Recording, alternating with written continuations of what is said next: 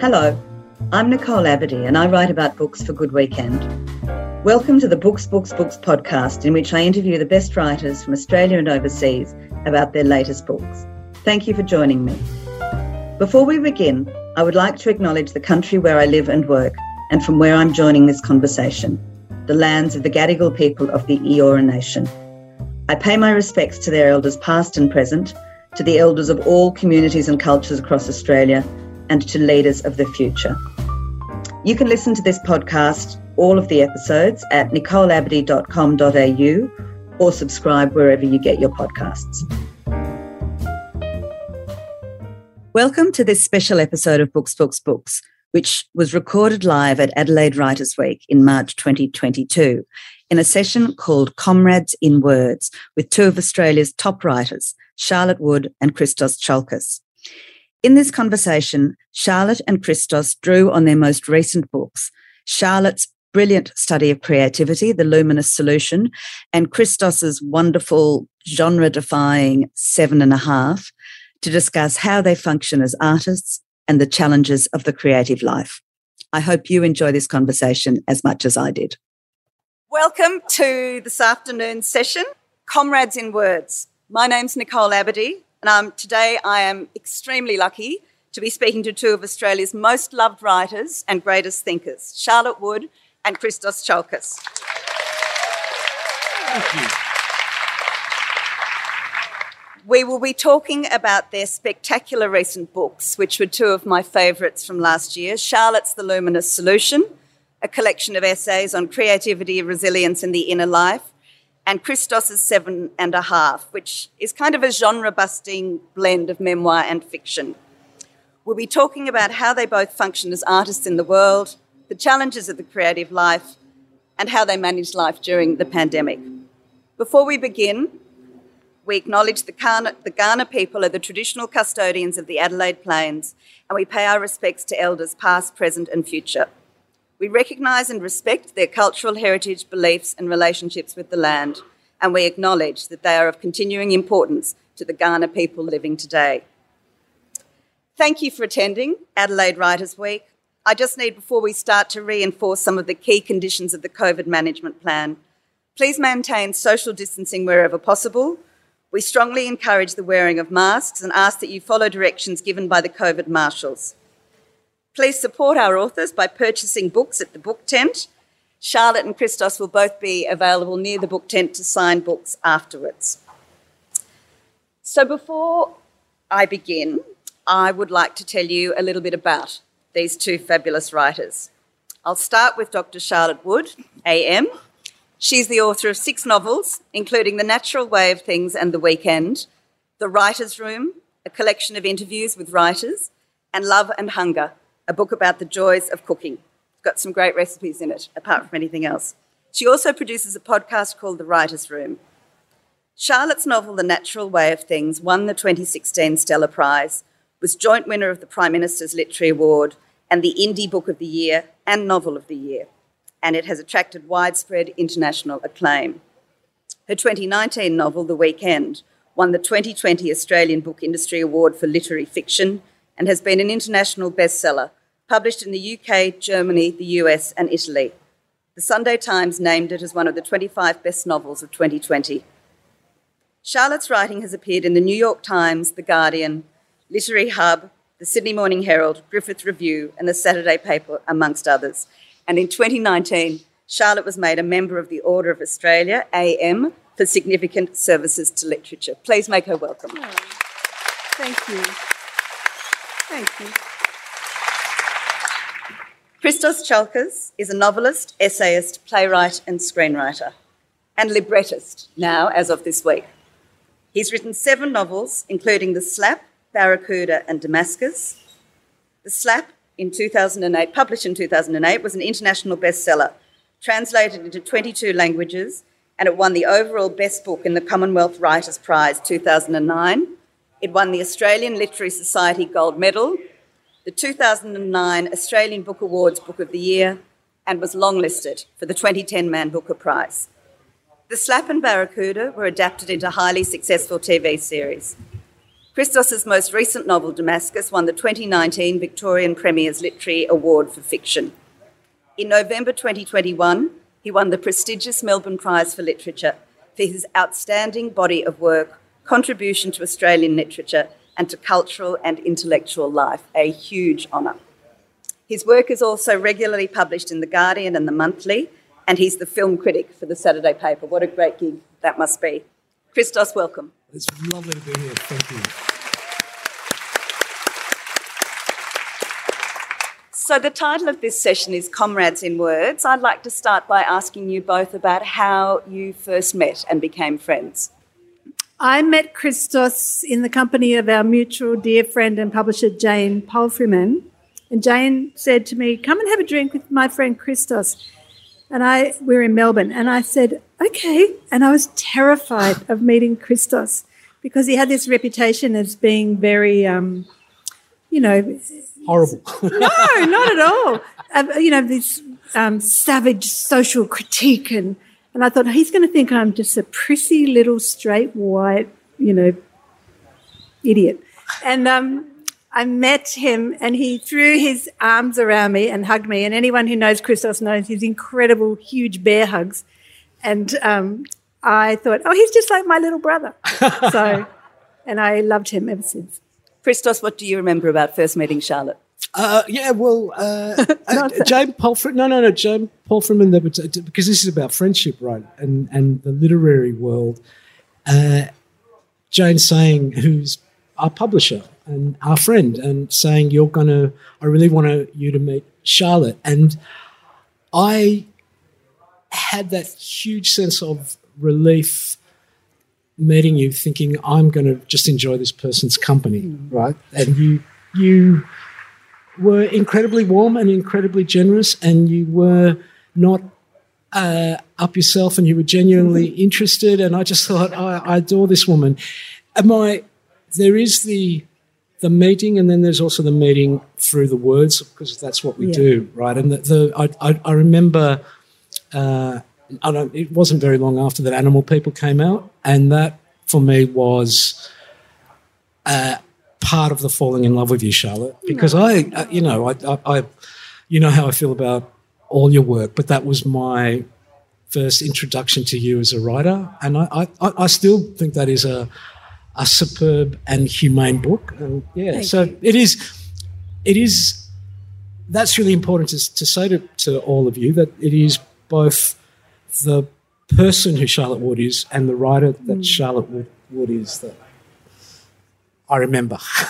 That's very lovely. So we're just going to talk a little bit specifically about your latest books, and then we're going to move to a more general, free-ranging discussion about creativity. Charlotte, your beautiful book, your essay collection, The Luminous Solution, which is basically a collection of essays about creativity. What was the idea behind this collection? Thanks, Nick. I had written a lot of stuff over the years, since I started writing, about the creative process and about other people's creative process. And I was kind of obsessed with how people make art, and I still am. And I'd written bits and pieces that were published here and there. Some things were not published. I did a PhD study into cognition and creativity, and I wrote a lot of stuff for that. And at the beginning of the pandemic, I was asked to write something for The Age, I think, about the inner life. And it was one of those kind of fortuitous commissions, because I wouldn't have thought of writing about the inner life. And that little sort of essay became a kind of investigation of, well, what is it? What is the inner life? What does it mean? And does everybody have an inner life? And does it matter if you don't have one? And if you have one, what nurtures it and what threatens it?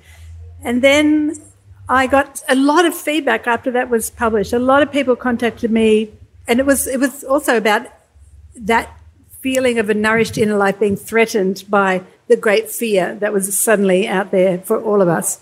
And anyway, it's now the first chapter of the book. It's called Fertile Ground, and it's about how to, for me, just very personally, how I protect and nourish the part of me that's able to make art and how that is inseparable from my inner life.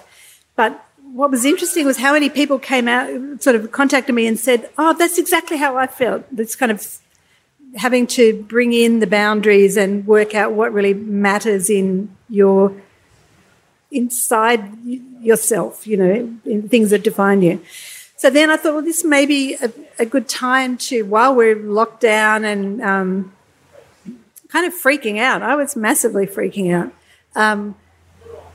How to bring all this stuff that I had written about creativity together and see if there was anything cohesive that I had to say. And we took a lot of stuff out and hopefully made a coherent collection. I didn't want to do just a collection of all kinds of different stuff that I'd written and put them together. So that's how it came about. Christos, your book, 7.5, you describe it, or the character in the book called Christos describes it at one point as being part memoir, part fiction. It's about a 50-something Greek-Australian writer called Christos in his mid-50s. He comes from Melbourne. He's been in a long, loving relationship with his partner Simon for many decades, and he heads to the south coast of New South Wales for a fortnight to write a novel that's been floating around in his head for a decade. I'd like to talk to you a little bit about genre. As I say, you talk about it as being both memoir as well as fiction.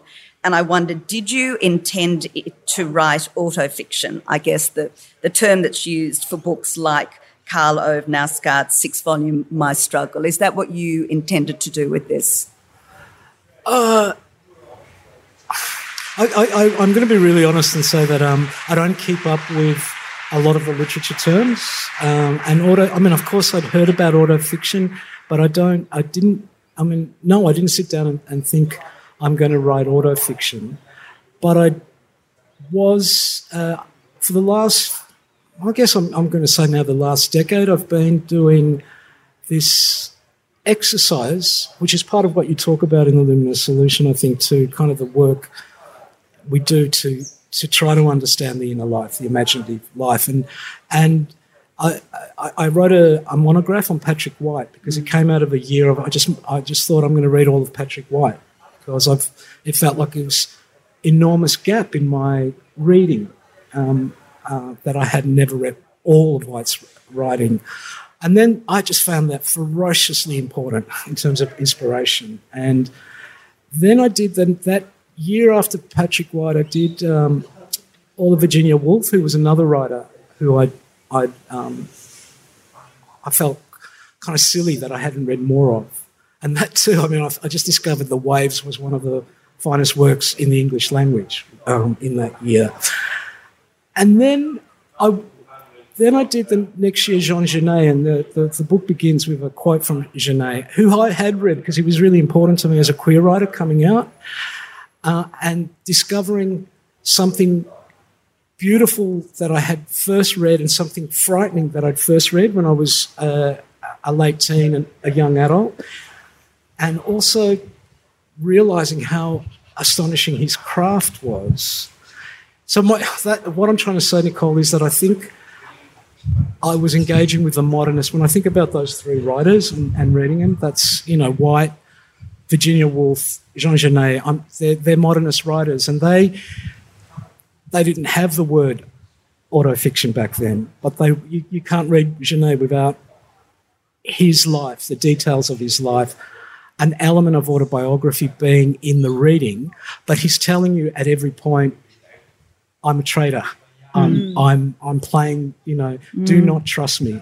This is this is why I'm doing fiction. So that I haven't thought about it quite clearly as that, but I think that must have inspired the writing of 7.5 is that reading. And a little bit similar to you, Charlotte, I had been with my partner Wayne in the UK. We were going to celebrate 35 years. We were only there a week before the world went mad. We luckily because we travelled with we booked with a travel agent who saved us. He got us a flight out, went straight into quarantine. I was working on a novel called Resentment, which is, I think me trying to be the scary Christos you were referring to, me being too hyper-conscious of what I should be writing, and it was dead on the page, and you've talked about this. And then I just thought, I'm in quarantine, the world has changed, I'm just going to need to do an exercise as a writer, and I started writing 7.5. Both? Daily, every day. And I read that you set yourself a task of writing 800 words a day. At least, yeah. Yeah. But taking Sundays off, and that had come out of Damascus, because I think I learned through that book that there is actually something really wise in ancient wisdoms, and I do think you need a day of rest. Yeah. So let's talk a bit about the artistic, creative life. You've talked a little bit, Charlotte, about the inner life and how important it is to you, and there's a lot about that in that first essay, Fertile Ground. Something that both of you talk about in these books is the idea of home. It seemed to me to be quite an important concept, especially in your book, Christos, and I wondered to what extent, for both of you, your writing life provides a home to which you can retreat from the world. Charlotte? Yeah, I think it does feel like that to me, that one's writing is a home to go to, and I really like getting away from it. But if you're away too long from the work, it's like a homesickness, I think, that happens. And it is, I think of it as a place that I go to in my mind. It's a hard thing to define, but at first I thought you were going to talk about like a physical home, which is also really important. Let's talk about that for a moment, because you say to write well you need things to be in order. Well, in your physical home. Yeah, and even then doesn't mean that you write well, but I need a sense of things are sort of in control, and and that's one of the reasons, like during the pandemic, that is obviously still going on, I couldn't write. It was supposed to be able to, I work at home anyway, I don't have children, I don't have elderly parents to worry about. I should be absolutely primed to just sit down and I couldn't, because I was so anxious. But that ordinarily, creating a sort of sense of physical order and sort of boundaries of time and space is really important to sink in. And, in 7.5, when Christos, when you first think about his friend Andrea, she'll understand when I say, I can't see you, I'm working. That's quite a hard thing to do to people, but you sort of have to do it. And I think you learn over time that at first it's hard to hurt people's feelings, but after a while, I've realised I can't go and have coffee endlessly. And it's not the time that it takes to have the coffee.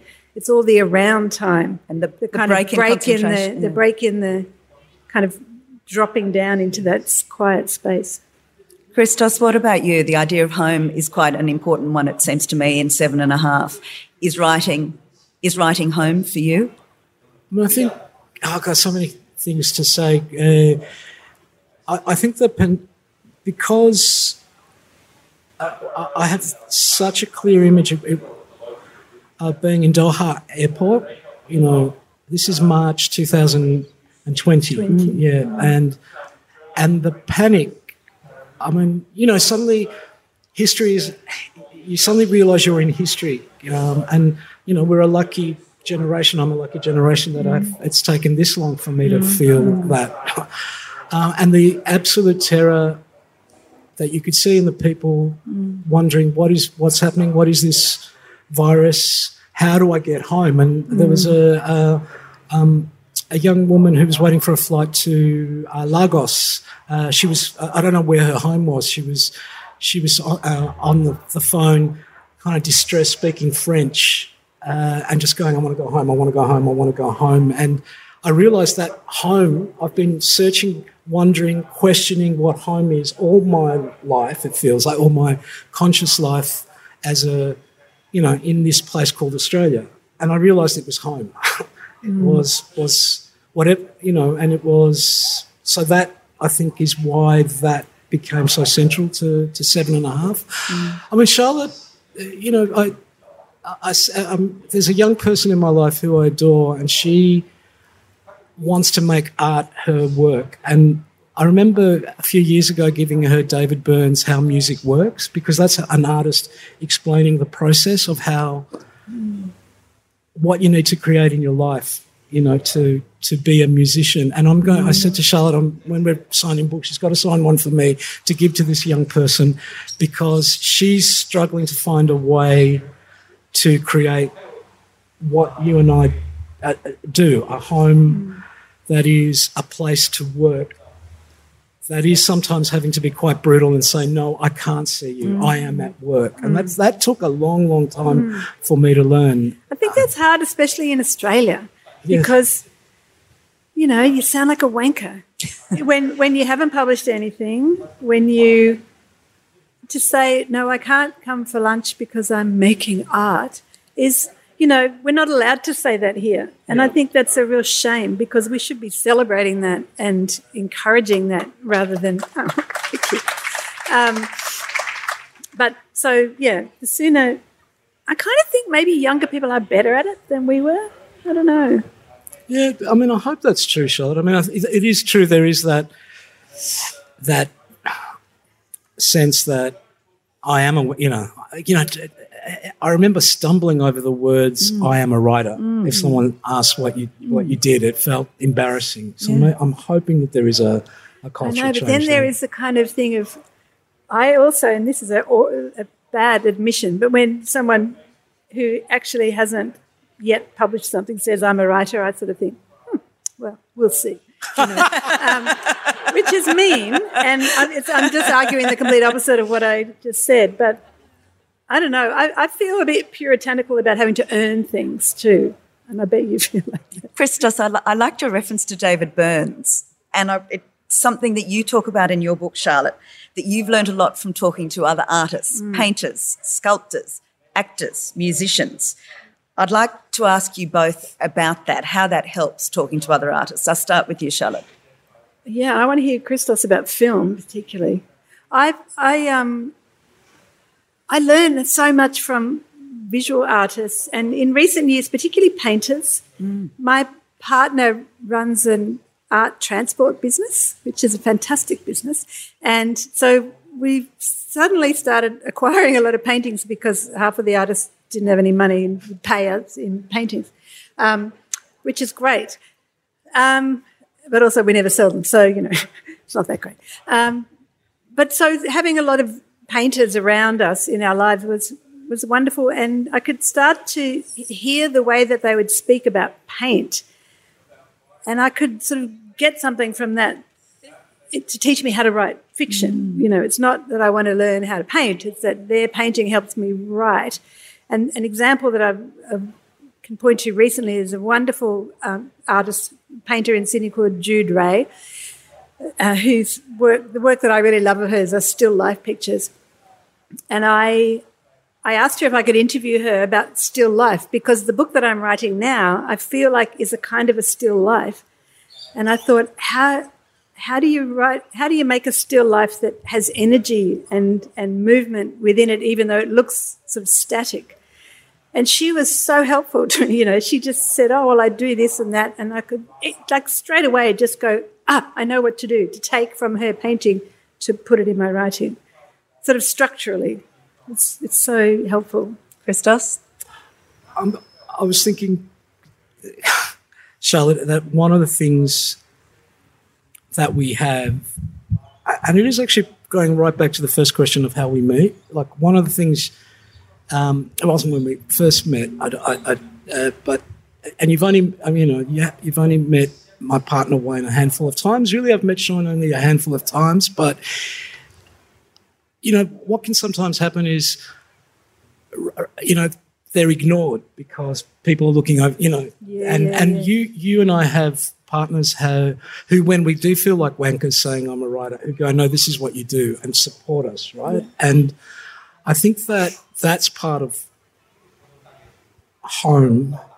And Wayne's an amazing gardener, and that's something I've learned about how art works from watching him create this most astonishing, fabulous garden through house after house, because we've been, and I think Sean has a sense of the imagination and the art through the and he's a musician. Yeah, as well, so you're, and I know I'm kind of jumping back to a question, but I was thinking about what you said with young writers. I'm a writer, or I'm an artist, or I'm a musician. Sometimes I get frustrated. What I say is, of course, but you have to do the work, and it's work, and you have to take it seriously. But the other thing is, what's I think has enabled myself, I'll speak for me, to continue in this world doing this, are those relationships of our friends, of our partners. I don't, this is something I owe to Jane Paulfreeman, kind of who's taken a punt on me right from the get-go. And you will only find out if you're a musician, a writer, a visual artist by doing the work. But I worry sometimes that those relationships aren't being nourished, that people are always looking over their shoulder for who's going to, and I think... I remember Christos launched a student anthology in Sydney years and years ago, the UTS, creative writing anthology, which was a beautiful thing to do. And I remember you saying in that launch speech that if you are going to dedicate your life to this work, first of all, find the person you love has to believe that this is worth doing. Then you have to realise that you're not going to be able to live where you want to live. If you may not live in the groovy suburb where all your friends are hanging out. You have to give things up in order to create this life, because it's a very, very hard life. When you're here, it's a fantastic life. But in all the in-between bits, it can be really rugged, because it's only your self-belief and your work ethic and your ability to develop your talent and work at developing your talent that will keep you going. But the people you love are the ones who will really keep you going, who are not writers necessarily, but who believe in what you do. It's a really good thing to stress. Well, I often say to the question to the relationship to the other arts. I mean, I've just come out of. I've loved working on this oratorio.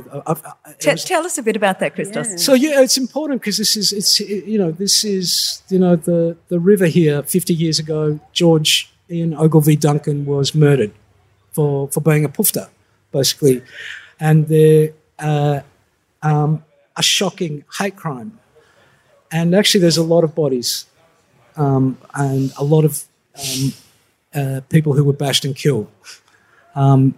And so when the idea came, when Neil Armfield contacted me to work, he said, I want to get you and Elena Valentine to create a lyrics to an oratorio to talk about the event. And I was terrified, because I've not done anything like that before, but I knew Elena's work and I knew I wanted to work with her.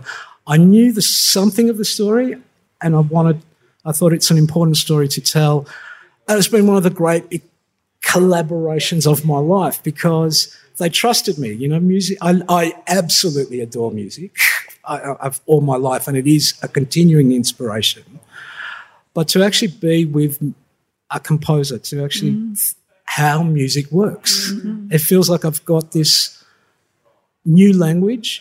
And what happens is now in our working lives, we translate the experience of learning that language into the work you and I do as writers. I think that's so. When I have been blocked, it's actually I'll go to the art gallery, and I will I will see a work of art and think about what I am experiencing, my relationship to it. And of course, film is one of those. Film keeps nourishing my imagination.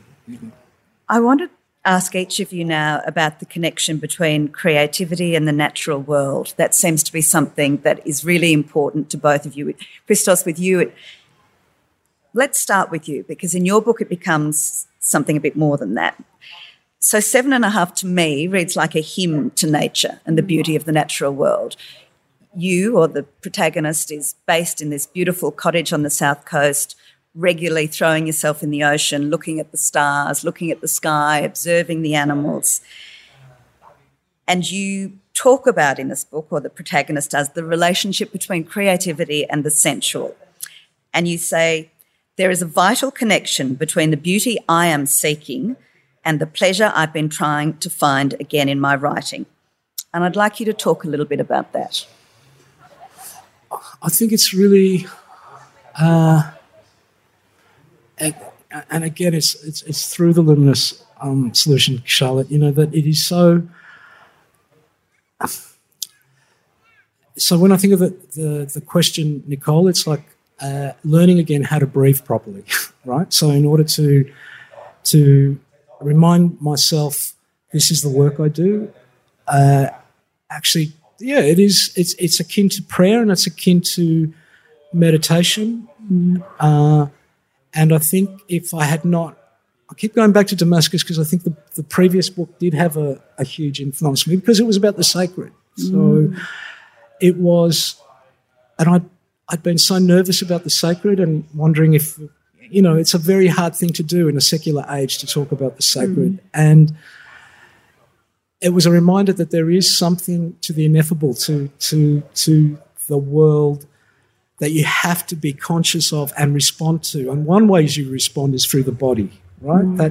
That's why I'm talking about breathing. That we live in a digital age, all right? The novel that wasn't working, Resentment, was, and I just kind of only realise it now, I think, is it wasn't working because it was based on a contemporary politics. So to get an understanding, I had to be on Google all the bloody time, and I wasn't breathing properly.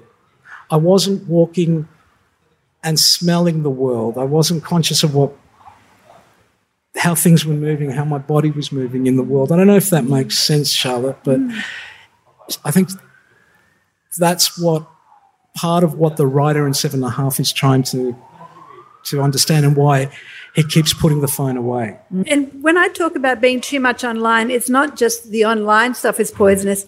My online self feels icky, sort of. So I was on Twitter for 9 years and I loved it. I was completely addicted to it. And I made really good friends and there was so much that was great about it. But I, over time, found my Twitter self, it kind of it made me sick in the end, and I just had to get off it altogether.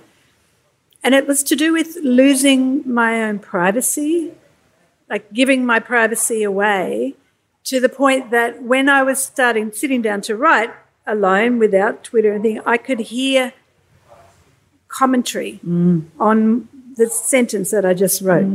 And it was my own commentary, but it was also other people's commentary of, oh, could you believe, And that was very poisonous to my ability to work. You said in the book that it made you take less risks as a writer. Yeah, because I was always thinking, oh, that won't go down well with... And it wasn't a particular people, but, there's a very... I think there is a kind of slightly puritanical, sanctimonious kind of vibe that can develop on social media. And I was I'm just continually grateful that there was no social media when I was 20, because I would have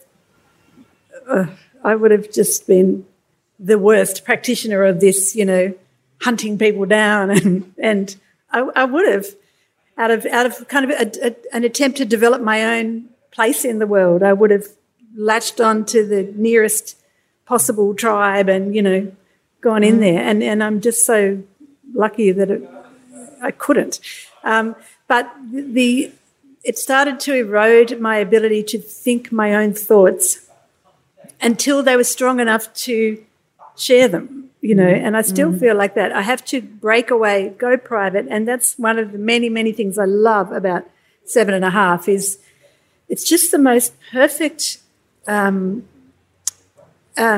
sort of portrait of what it's like to write fiction, because the narrator is in this house alone, having brought in these boundaries of time and space, goes for a walk, sees a young man, thinks, that that young man can be my character, but also that reminds me of this thing when I was a child, and that reminds me of this thing, and there's that starfish, and it's this beautiful kind of absorbent state. And there is something about being too much online that it puts something between me and that openness, I suppose, that ability to have the aerial just buzzing every time you see something. Somehow it does get deadened. And I love technology. Like I am every bit of gadget, whatever, I've got it immediately. I love all that stuff. But it's taken me a long time to learn that I have to be very careful with it. And the natural world is it's so important because it isn't digital. That's one big thing about it. But also that the perspective shift. It's not human scale.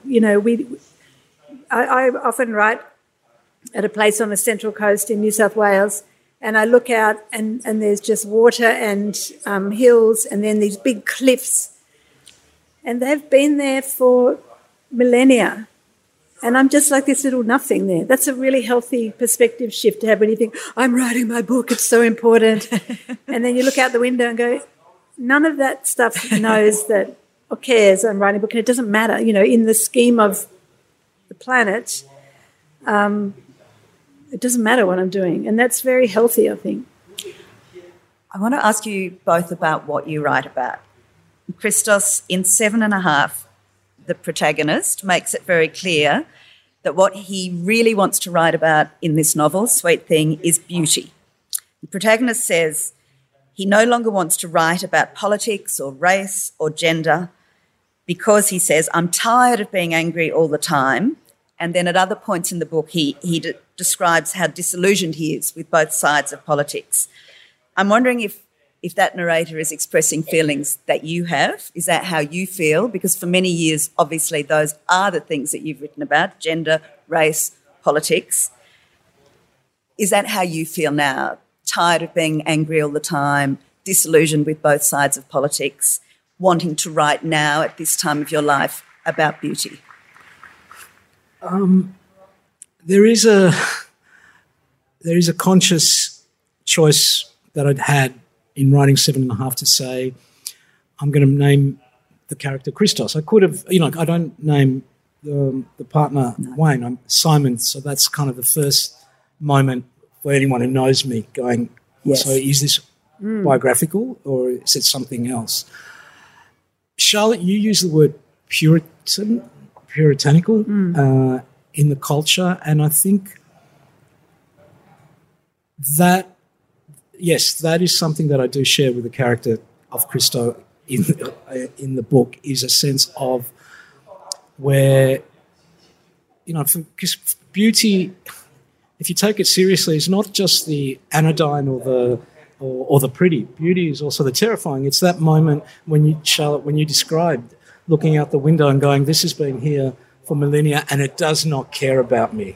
That it's not a benevolent nature. It is completely indifferent to me. I disappear in that knowledge. There's terror in beauty as well. But that is what led us to do what we're doing, right? Through the books we read, through the films we saw, the first music we fell in love with, right? So, of course, I love pop. I love pop, kind of. In my first novel, I have the character has I Want You Back playing constantly on a side of a tape, right? I actually think that's a great art, but it's the moment I remember, and we were talking about it in the green room, talking about, you asked Nicole about brothers and sisters, and I've got one brother, John, who I love, but I also grew up with my cousin Vicky really close, and she was a couple of years older, and she introduced me. I still remember this. I was in high school, and she'd bought a copy of Joy Division's Closer, and I hadn't heard anything that kind of clank, clank, clank in my head, and I thought I'm going to just follow this because I want I want to understand it, because I think there's going to be something really important in understanding that. And I found something beautiful, but I had to work to find the beauty. I don't know where I'm going. I'm just trying to say that it felt like I lived in an age where the beauty was no longer something we cherished as artists. Now, that's a broad statement, and I know it's not true for everyone. It's certainly not true for you. But it felt like the commentary in the digital world didn't care about beauty. And that's why I just felt like I wanted to say, that's what we do. Those emotions I just described about first listening to Joy Division are what I think art is. Charlotte? But I also feel like you've earned that, that if a writer starting out said, I only want to write about beauty, I'm not interested in politics, I'm not interested in the state of the world or society or holding a mirror up or any of that, I just want to write about beauty, I would think, great, but that's not all there is. Whereas you coming to write about beauty now, it's like with this huge sort of freight of all the really powerful work that you have done in exactly examining all those things that we have to examine. And I think sometimes books are reactions against your own previous work. Like when I wrote The Weekend, I just wanted to write something funny. I'd just written The Natural Way of Things, which was, people who don't know it, a very kind of grueling book about misogyny, and it was hard. It was really hard. And it's like when you wrote Dead Europe and then you wrote The Slap, right, as a kind of antidote, not knowing it would then go ballistic. But, you go through sort of cycles and phases. And but I was so excited when I read the beginning of that and said, I want to write about beauty. I was like, oh, this is so thrilling, from Christos, because it's you doing it, because you've been, scary Christos. Political in the past, Christos. Political Christos. To me, that was very exciting, and it was a huge risk, an artistic risk to say I don't care about politics anymore. I'm pretty sure you do care about politics, and it's clearly not true even within that book itself. Yeah.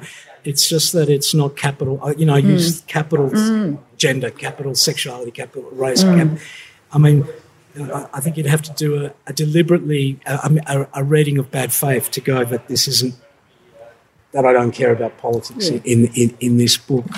I remember, because Nicole, you were asking about rage, and that what you described just then, Charlotte. I remember when I read The Weekend and was so excited because I adore the novel, but also I felt that lightness, and you're right. It's these books that came out of rage too, and it was to your question about rage. There's something else. Sorry to interrupt you. Yeah. There's something else about when you write a certain kind of book. So you spend all the years writing the book, and then you spend, if you're lucky, a couple of years talking about the book, and then over that time, the publisher of every other book like that book sends it to you and asks you to do stuff with it. So you're so after The Natural Way of Things, I received in the post every book about assault of women, rape of women, the misogyny, all these great books. But I was just like, I've done my time with this immersion in that material. And of course I know why people were sending me those books. And a lot of them I read, and a lot of them were fantastic, and some of them I did, blurb and whatever. But it's kind of, it's decided that that's the kind of writer you are. So, it's very liberating then to just go, I'm stepping out of all of that, and I'm going to be a funny writer, or a writer of, landscape beauty, or porn, if you're Christos. And I think that's really one of the great things about 7.5 is that it's a statement of, it's a kind of claim for the absolute jurisdiction of the artist. And that's a phrase that I heard said by Rosalie Gascoigne, the fantastic visual artist you will all know. And she said, I have absolute jurisdiction over what I do. And that is crucial. And that's, I guess, one of the things that the online world can start to erode your sense of your own absolute jurisdiction as an artist. And I think it's utterly essential that artists retain that no matter what the outcome, you know. And then, you know, actually there is that thing too. You receive all this stuff, and then there's this expectation in the world where you get, you know, Christos, can you write about climate change? Or Christos, can you write about cancel culture? Or Christos, can you write about the... and it's like, don't get me.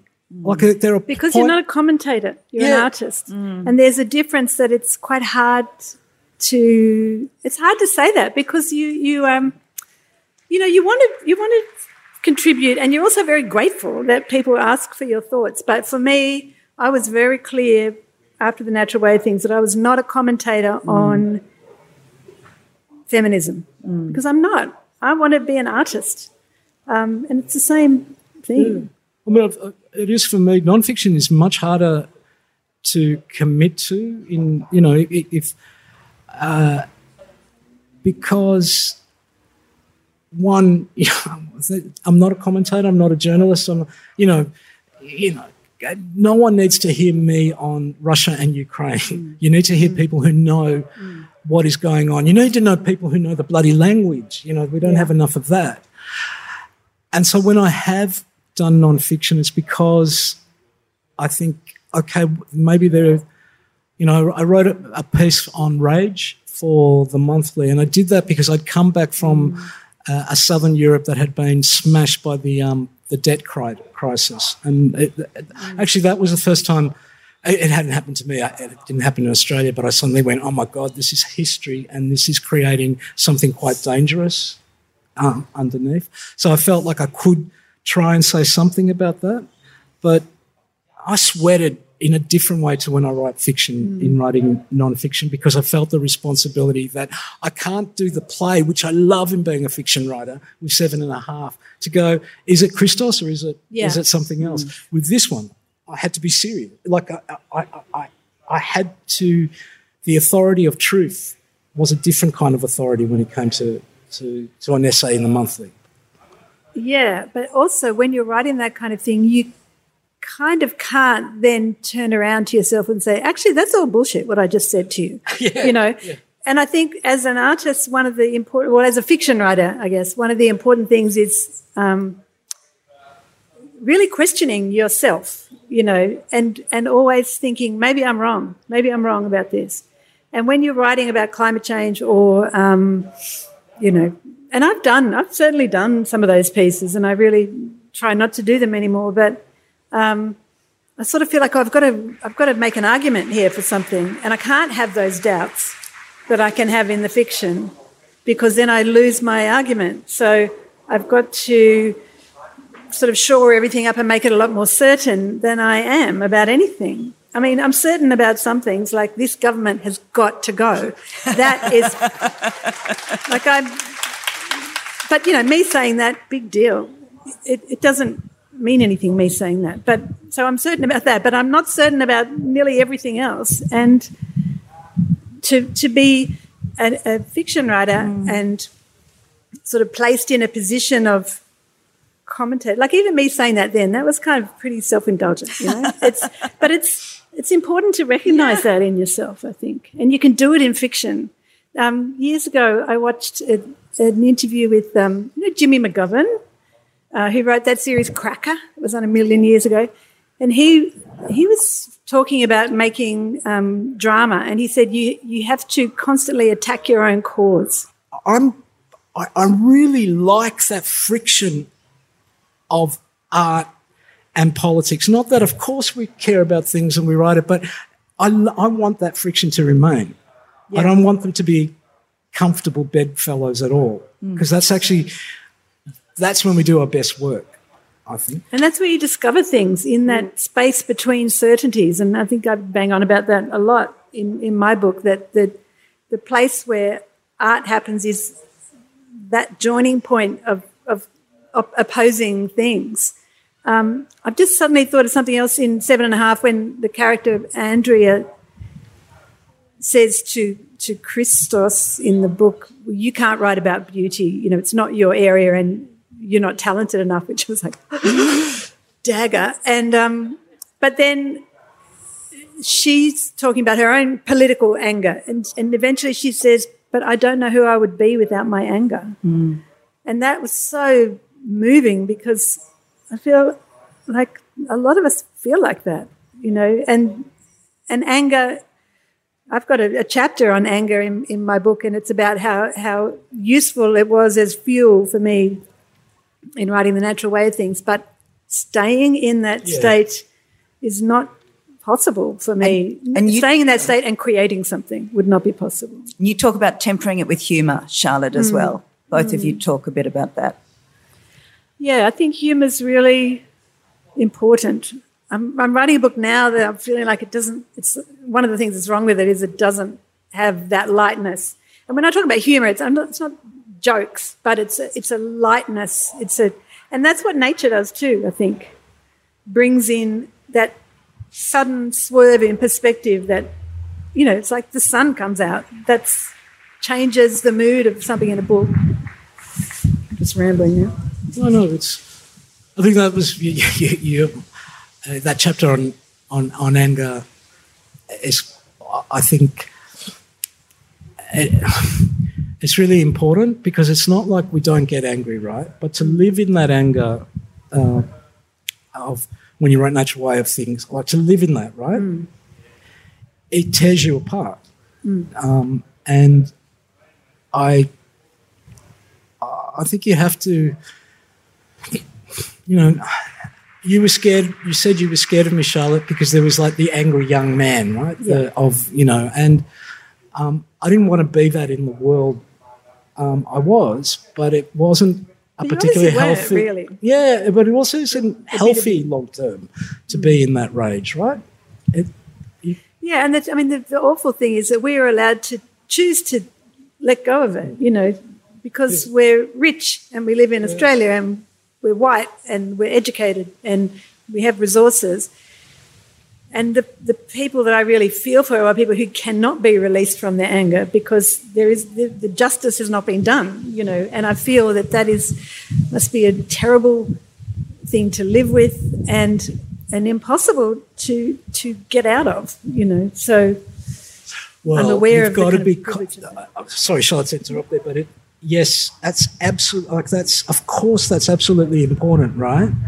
But what the digital world at the moment does is go, we're going to just take that anger and we're going to amplify it. And we're not going to, you know, I worry that, you know, there is no care of solidarity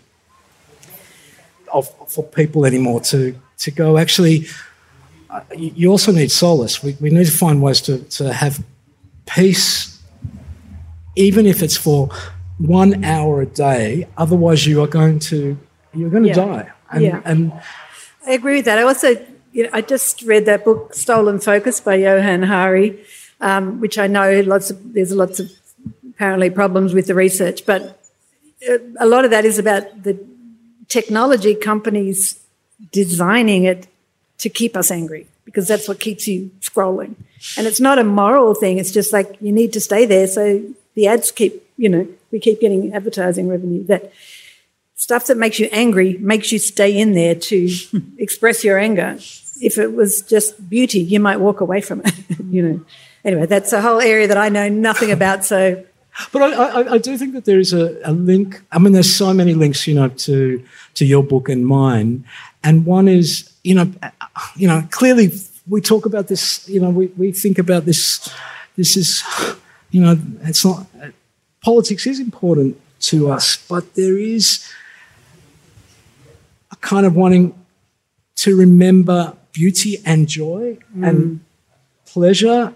And so you and I are both in different ways, it feels in this book, going, does it have to be so puritanical at the moment? Or that you're allowed to have joy. Yeah. You know, that if you are lucky, if you're lucky enough to see some joy in front of you, you're allowed to have it. And I think, you know, the Andrea character is the sort of person who thinks you're not entitled to that because of all the horror. You know, there's so much horror. We all know that. We all feel it. But I think it's really important to say we are also allowed to have that joy. Yes. Because it's a life force, right? And it's a force that can help you then work to address the other stuff. It's romantic, I know. But I wish we could keep this conversation going for another couple of hours. We probably need to start to wrap it up now. We've got time for a couple of questions, so I think we'll say the first two people to the microphone. Go.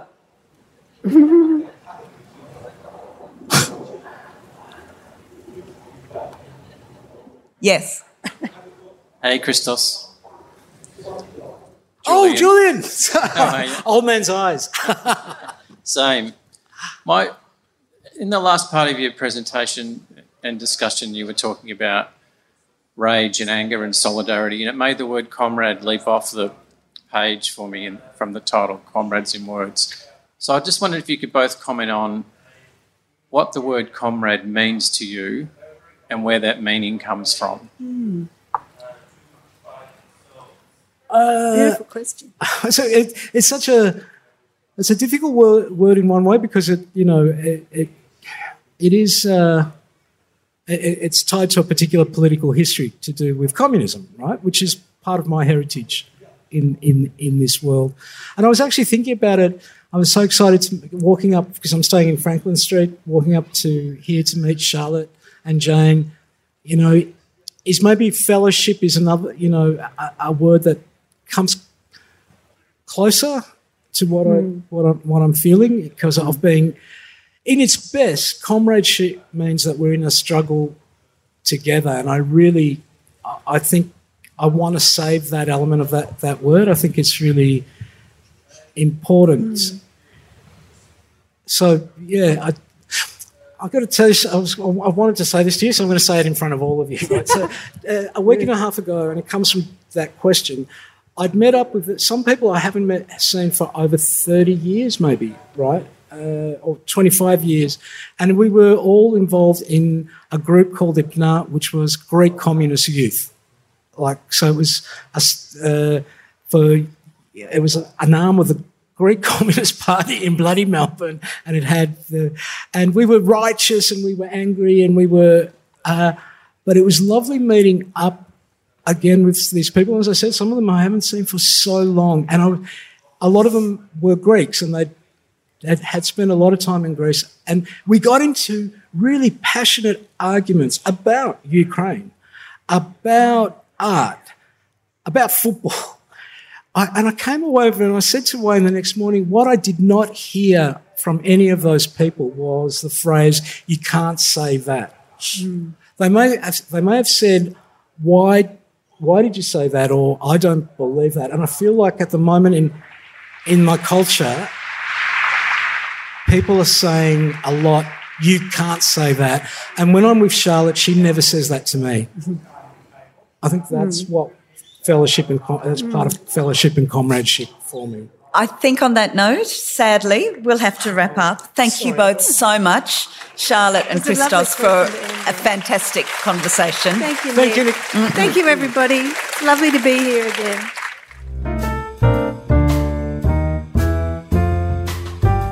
Thank you for listening to Books, Books, Books. If you liked what you heard in this episode, please go to my website, nicoleabadie.com.au, to listen to all the episodes and find out more about the podcast. You can also find me, Nicole Abadie, on Facebook, Instagram and Twitter, and look for my reviews in Good Weekend. You can subscribe to Books, Books, Books at Apple Podcasts, Spotify, Google and all the usual places. It would be lovely if you could go to any of these platforms and give Books, Books, Books a rating or review. Thank you. I look forward to talking books with you again soon.